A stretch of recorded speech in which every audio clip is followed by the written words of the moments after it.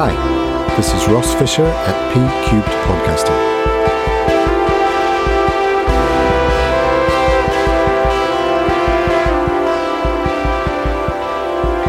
Episode 7. How to do a presentation. Hashtag HTDAP. Probably the reason you've come to this website is to find out how to do a presentation.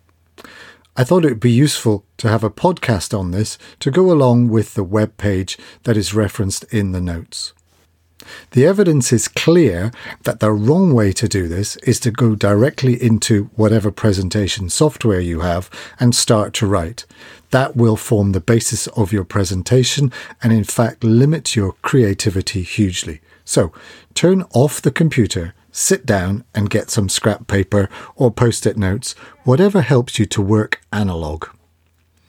The very first thing you should do is consider your audience. The concept of presentation is about the audience, not about the presenter.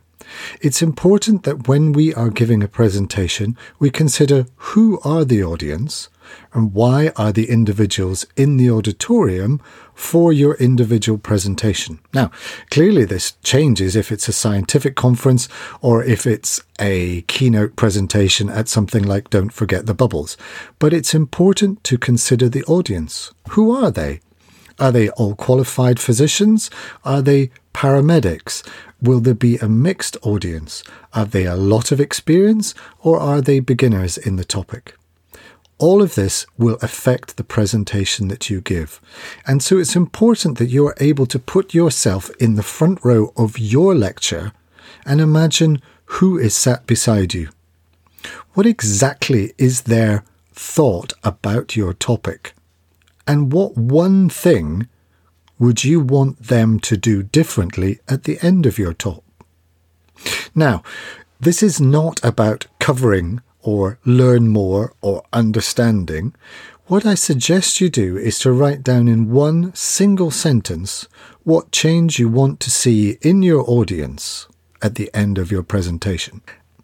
For instance, in a presentation skills lecture that I might be giving to medical students, my understanding is that they will only have been exposed to bullet point based PowerPoint type presentation.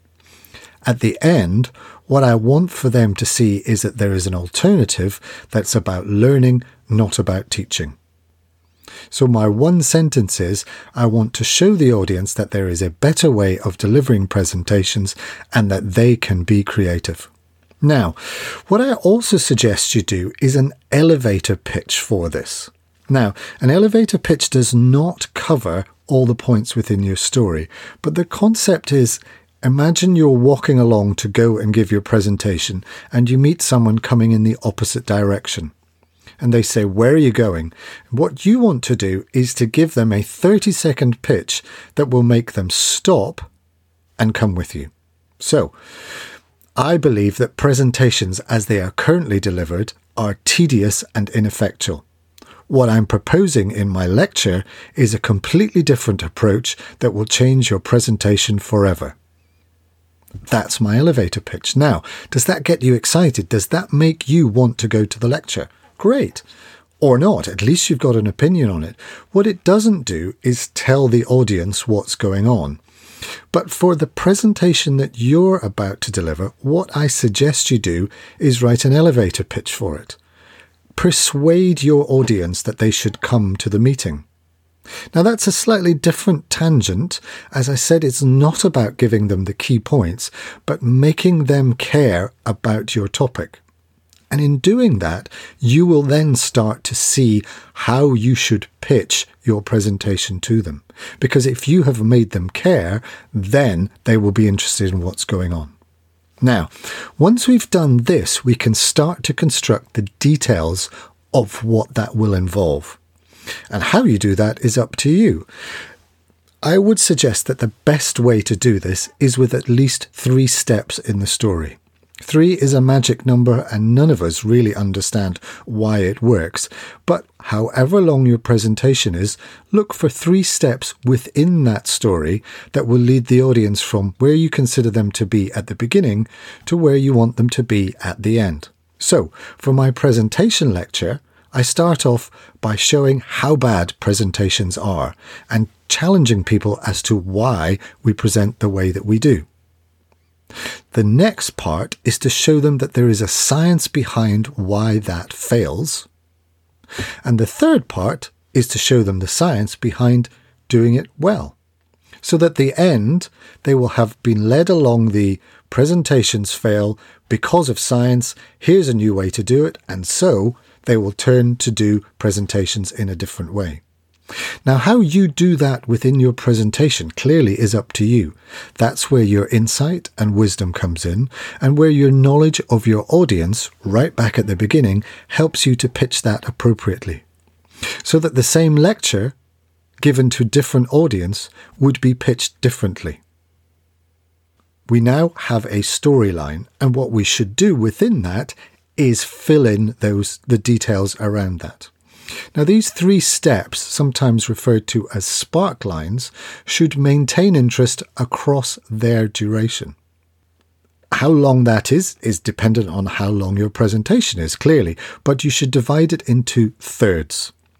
So, if you have a 15-minute talk, you need 1 minute for introduction, 1 minute to close, and that leaves you basically 12 minutes. It's 13, but 12 is easy to break up. And therefore, you're going to talk for 4 minutes on each of those 3 steps. And once you start to look at a presentation in that way, you'll find it's easier to construct. Now, remember, this is not about a data download. Data downloads don't work.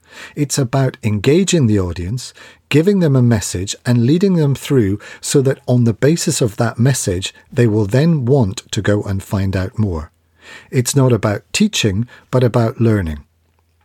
Now, clearly, I can't give you the way to do that for every single presentation, and it will vary whether it's a 5-minute presentation as part of a teaching session or a 40-minute keynote presentation at some major conference. But break it into thirds, and within those each third have a beginning and end. Have a question, have a challenge, have something that will engage the audience over each part. And then what I suggest you do is write your talk. Write it out by hand, maybe, or type it out. But go through those 3 parts so that you can then see the whole thing as a single piece. Once you have that, I think there's a real value in reviewing what you've written and considering, is there something that can tie it all together? Now, Nancy Duarte, in her masterwork, Resonate, talks about a STAR moment. That's an acronym for something to always remember, that the audience will be able to return to immediately and link your message to it. If I say to you, a glass slipper, immediately you will understand that we're talking about Cinderella. The usefulness of a STAR moment, or something sticky, as Chip and Dan Heath say in their book, Ideas Made to Stick, is that from that one point, the audience can rebuild your message to try and fit in the details around it. Now, a STAR moment can be something physical. I used balloons and bubbles in my TEDx talk. It might be an interaction. It might be a challenging statement. Everything you know about presentations is wrong. But from that point, build that into your story and around your story. And then with that, re-edit the story that you've written out. So once you've done that, you should have a P1, as we call it. You should have the basis of your message. And what I suggest you do at this point is read it out. Read it out word for word as though you were presenting it. Now remember, we're not going to use a script, but read this out and time it. Stop, do it again, and time it again. And then you will have 2 approximations as to how long your talk is. And this is a really important point in the construction to edit dramatically. Now, for many of us, we will overrun, and that is completely unacceptable. So look at the time that you've got compared to the time that you've been allocated by the speaker and aim for 80%, not a second more, 80%. Trust me, if you go longer, you will overrun. No one will ever accept that. So Look at your 80%, look at your time, and look at what you've constructed, and go back and make it shorter. Seriously, less is more. What you want is for your topic to be tight, to be succinct, to be clear. And often what we end up doing is over-elaborating, including too much detail. Go back, make it shorter, and then read it out again and make sure that you come in under that 80%. If you do that, you will find you have a tight story. Now, this can be difficult, and there's a thing that Nancy Duarte also mentions about killing your darlings. Sometimes you've got that key story or thing that we just think is really important, but actually, when it comes to stripping the thing back, there's something that you need to lose to get you in under the time frame. So there you have your P1 coming in at 80% or less. Once you've done that, I suggest you stop. Go for a walk. I go for bike rides. And think about what you've done. Try and reread your story to yourself through your mind and see if it all fits together. See if it works for you. Because often, once we start to get into the physicality of writing this down, we become fixed in a rail-like approach to moving. But actually, we should remember that this is a creative thing, and there's value in editing, moving things around, bringing the third step up to the second step, moving it so that it makes more sense. And once you've got that fixed, then you can consider how you're going to illustrate that. Now, this is a useful point to highlight the idea that we should spend 1/3 of our time on construction of the story, 1/3 of our time on illustration of the story, and 1/3 of our time on practice. Now, this comes as a surprise to many people that we should spend 1/3 of our time on practice. Many people spend no part of their time on practice, and that is the reason why many presentations fail. Practice is something that sportsmen do. It's something that musicians do. It's something that surgeons do. It should be something that you do in your performance of this presentation. If your performance is worth it, it is worth practicing, because it's in practicing that you will see how it fits together, that you will learn the flow, that you will see the weak points, and also gain insight where you should be adding something. So, look at your time scale and make sure that we're now into the second third of what we're going to do. We need to illustrate our story, not annotate it. We need to add something that behind you, whilst you are centre stage, will make your story more memorable. Now, that's completely different than writing stuff down.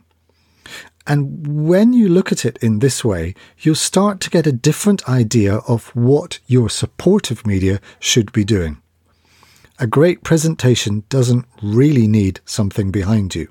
Think of the best presentations you've ever seen, and often you don't remember what was behind the speaker, or there was nothing behind them. But if you think there's something that will add to your story, that's what we should be doing. Adding to add impact in the supportive media.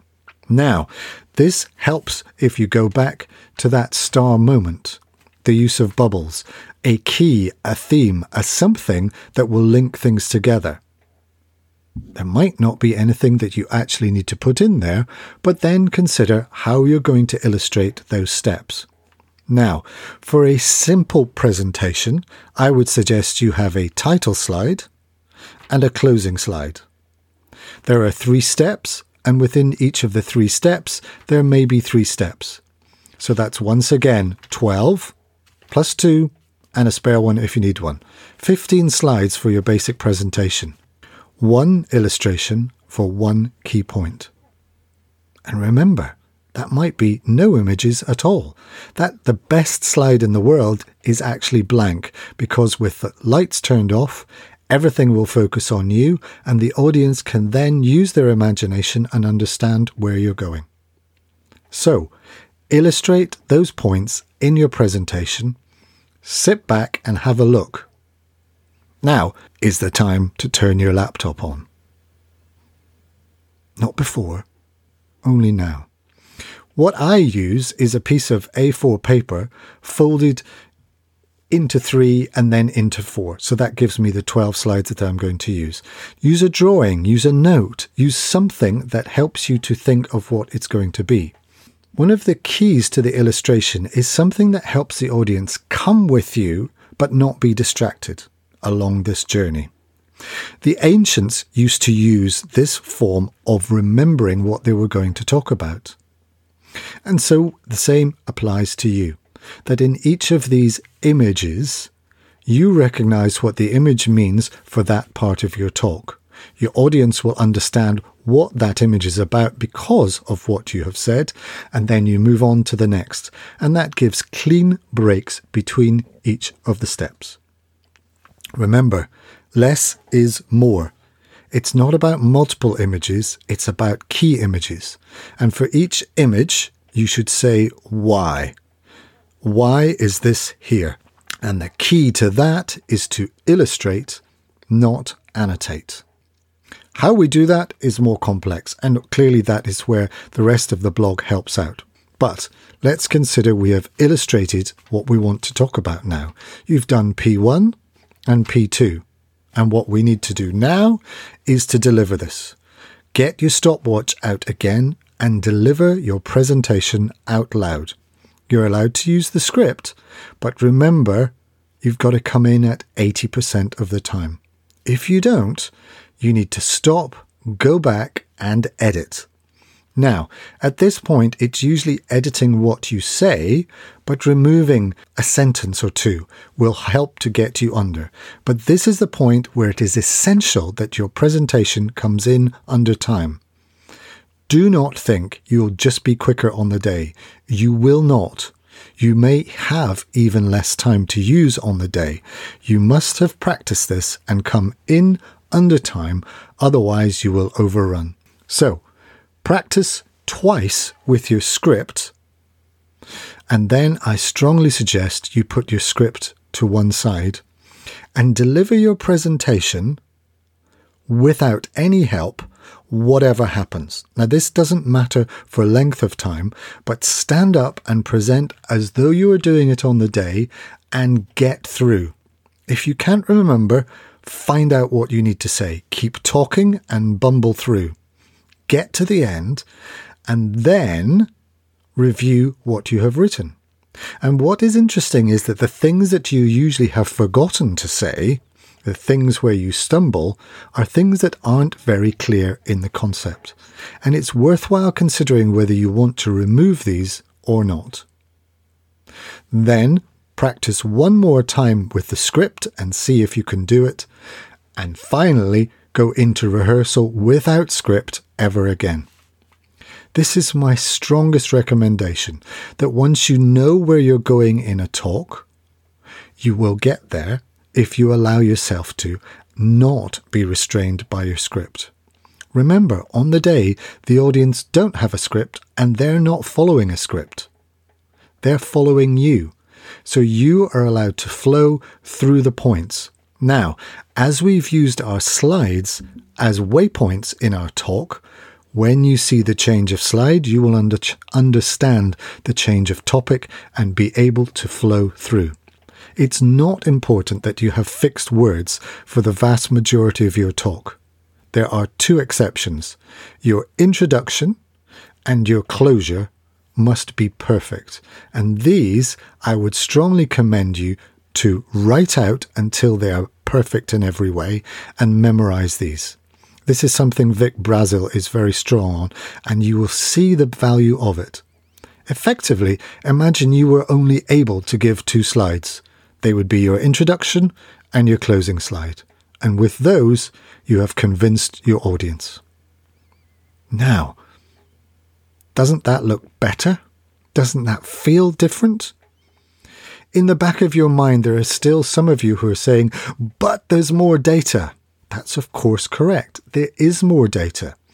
There is no talk you can give that can cover everything that there is to know about any topic ever. And that's what a handout's about. If it's important to give people more data, tell them at the very beginning where that data will be available. Maybe a website, like for this presentation skills. Maybe it's a download. Maybe it's a journal article that you're going to reference. But don't put that on the slides. Just say the article that supports this will be freely available at my site later. Check it up on this blog post, wherever it is. Make it available to them mentally at the beginning and offer it to them at the end. So, there we have how to do a presentation. I think you'll find that's different from the way that you've done it before. The key things that people notice are that you need to consider the audience at the very beginning. Consider their needs in terms of learning, not yours in terms of teaching.